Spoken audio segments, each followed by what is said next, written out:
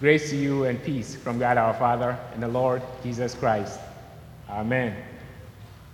Teacher, said John, we saw someone driving out demons in your name, and we told him to stop because he was not one of us. John was living out the nickname that Jesus had given to him, a son of thunder.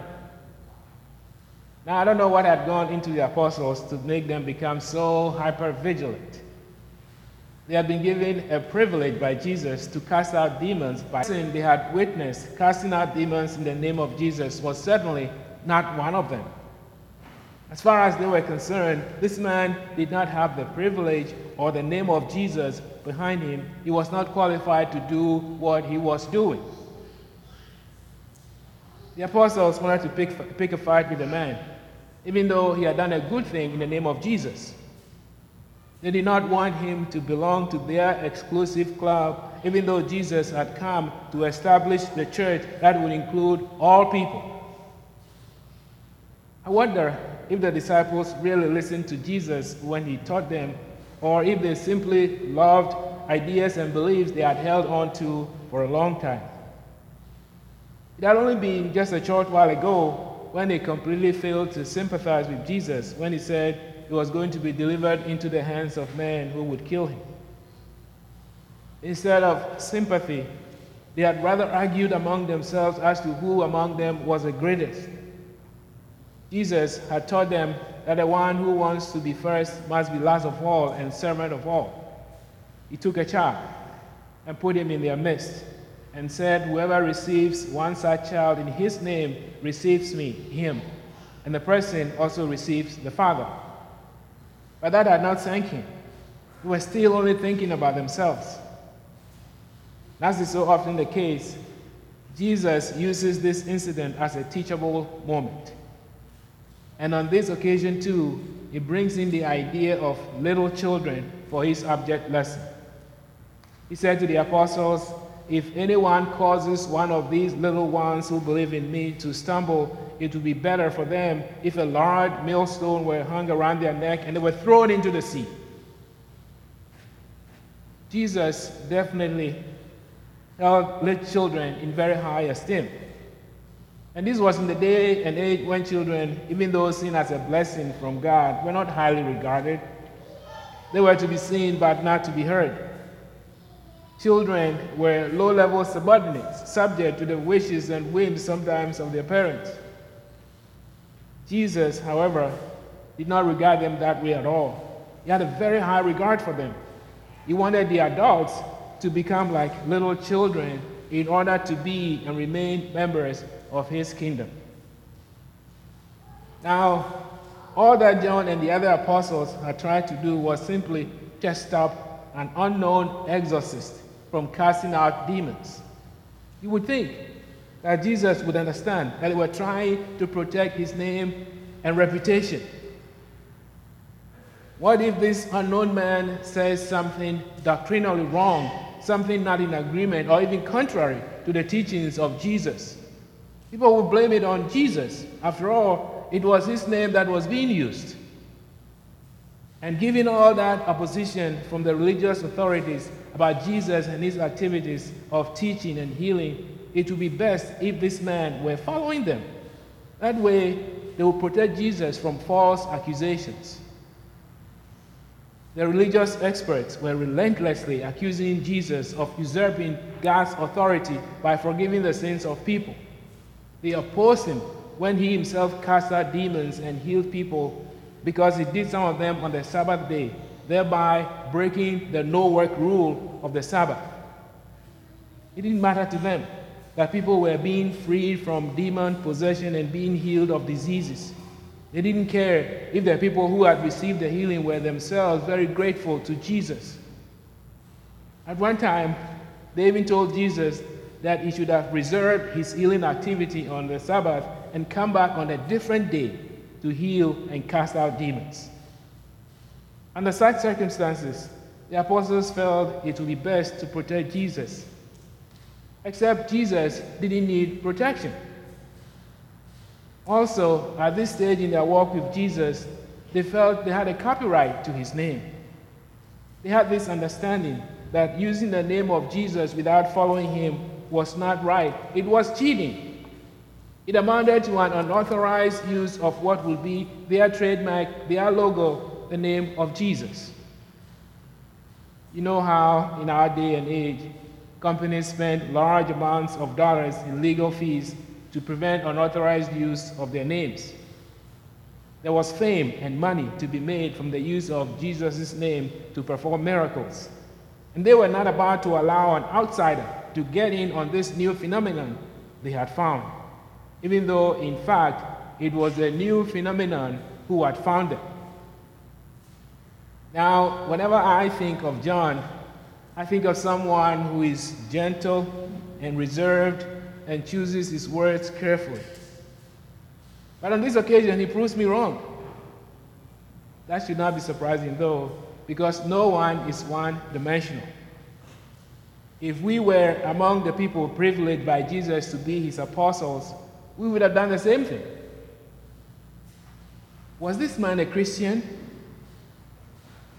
The word Christian was, of course, first used for the followers of Jesus after he had ascended into heaven and the disciples were spreading the faith into the Gentile world. They were first called Christians in Antioch. But since Christians are simply believers and followers of Jesus Christ, we can say that a man was a Christian. Jesus regarded him as a believer, though the apostles did not know him. There may be times when we encounter people who do things differently than we do in the Lutheran Church. There are millions, rather billions of people who don't believe exactly the way we do as Lutherans about the Bible. And they may not believe exactly the same way we believe about the words of Jesus. So we may be tempted to say or think that they are not true Christians. Sometimes, anyway.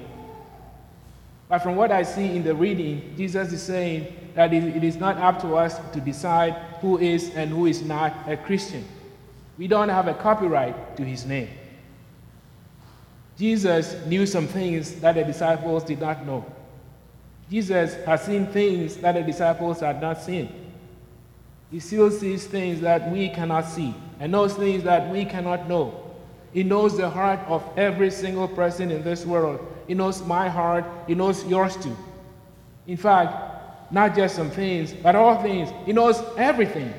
He knows who is a true Christian. Jesus told them not to stop the man because the man had bound himself to him by using his name. And he also said to them, if your hand causes you to stumble, cut it off. It is better for you to enter life maimed than with 2 hands and go to hell, where the fire never goes out. And if your foot causes you to stumble, cut it off. It is better for you to enter life crippled than to have 2 feet and be thrown into hell. And if your eye causes you to stumble, pluck it out. It is better for you to enter the kingdom of God with 1 eye than to have 2 eyes and be thrown into hell, where the worms that eat them do not die and the fire is not quenched.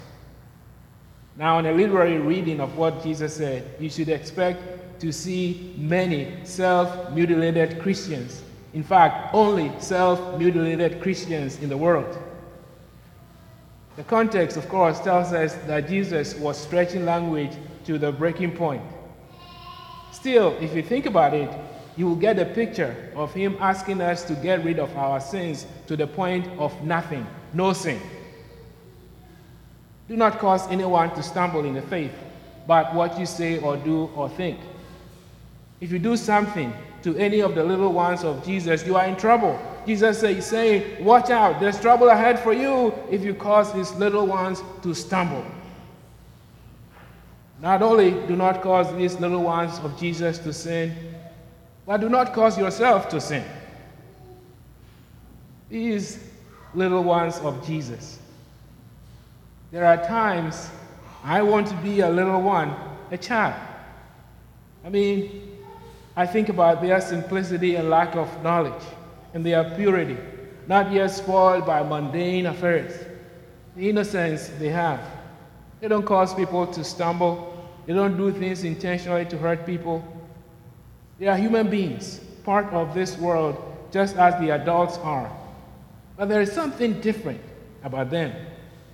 So that even in the age when they were not highly regarded, Jesus uses them as the example of what we must be and how we must live. I want to be a little one of Jesus. I wish that for you too. I want you to be a little one of Jesus. You would think that these men whom Jesus had personally chosen to be his apostles would know better and behave accordingly, displaying innocence when it comes to behaviors and attitudes that ordinary folks in the world would display. But no, they behaved just like the world: jealousies, infighting, selfish ambitions, pride. If they were apostles and behaved like that, then we are off the hook, right? You know the answer: we are not. Jesus wants us to be like the little ones. That is not to say that children have absolutely no sin. We know they do. But they live their lives without pretending to be something they are not, and they live their lives innocently, as far as they can tell. We know that. If we know, then definitely Jesus wants us to know as well. I have to be one of the little ones of Jesus if I want to continue following Jesus. Yes, I know it's too late for me. Too much time has passed for me to be one of the little ones. Or has it? Is it too late for me to be a little one of Jesus? Is it too late for you? No, most certainly not. If it were, none of us would be Christians. There will be no point in us following Jesus. We can all be little ones of Jesus every day. How, you ask? By examining ourselves daily. When we do, we will realize that what we confess together in church on Sundays is not and should not be something we take for granted, just words printed on a page, or words that have become ingrained in our memory because we've said them so often. To be a little one of Jesus is to be innocent. And we can only and truly be innocent if we have our sins forgiven by the one who has made an unbreakable promise to us to hear us and to forgive us. It brings glory to his name when, as he hears us confess that we have sinned against him in thought, word, and deed, he readily forgives. He cannot do otherwise because he has bound himself to his promise to forgive. Be assured, by the grace of God, you are all little ones of God, loved by Jesus, being kept secure by the Holy Spirit. Jesus has left no stone unturned to keep you in the faith. Remain steadfast, unshaken by anything, until that day when you will finally see him face to face, hear his voice, and remain in his presence forever. Yes, by his immeasurable kindness and love that sent him to the cross and the grave, and by his glorious resurrection, you are all little ones of Jesus. Amen.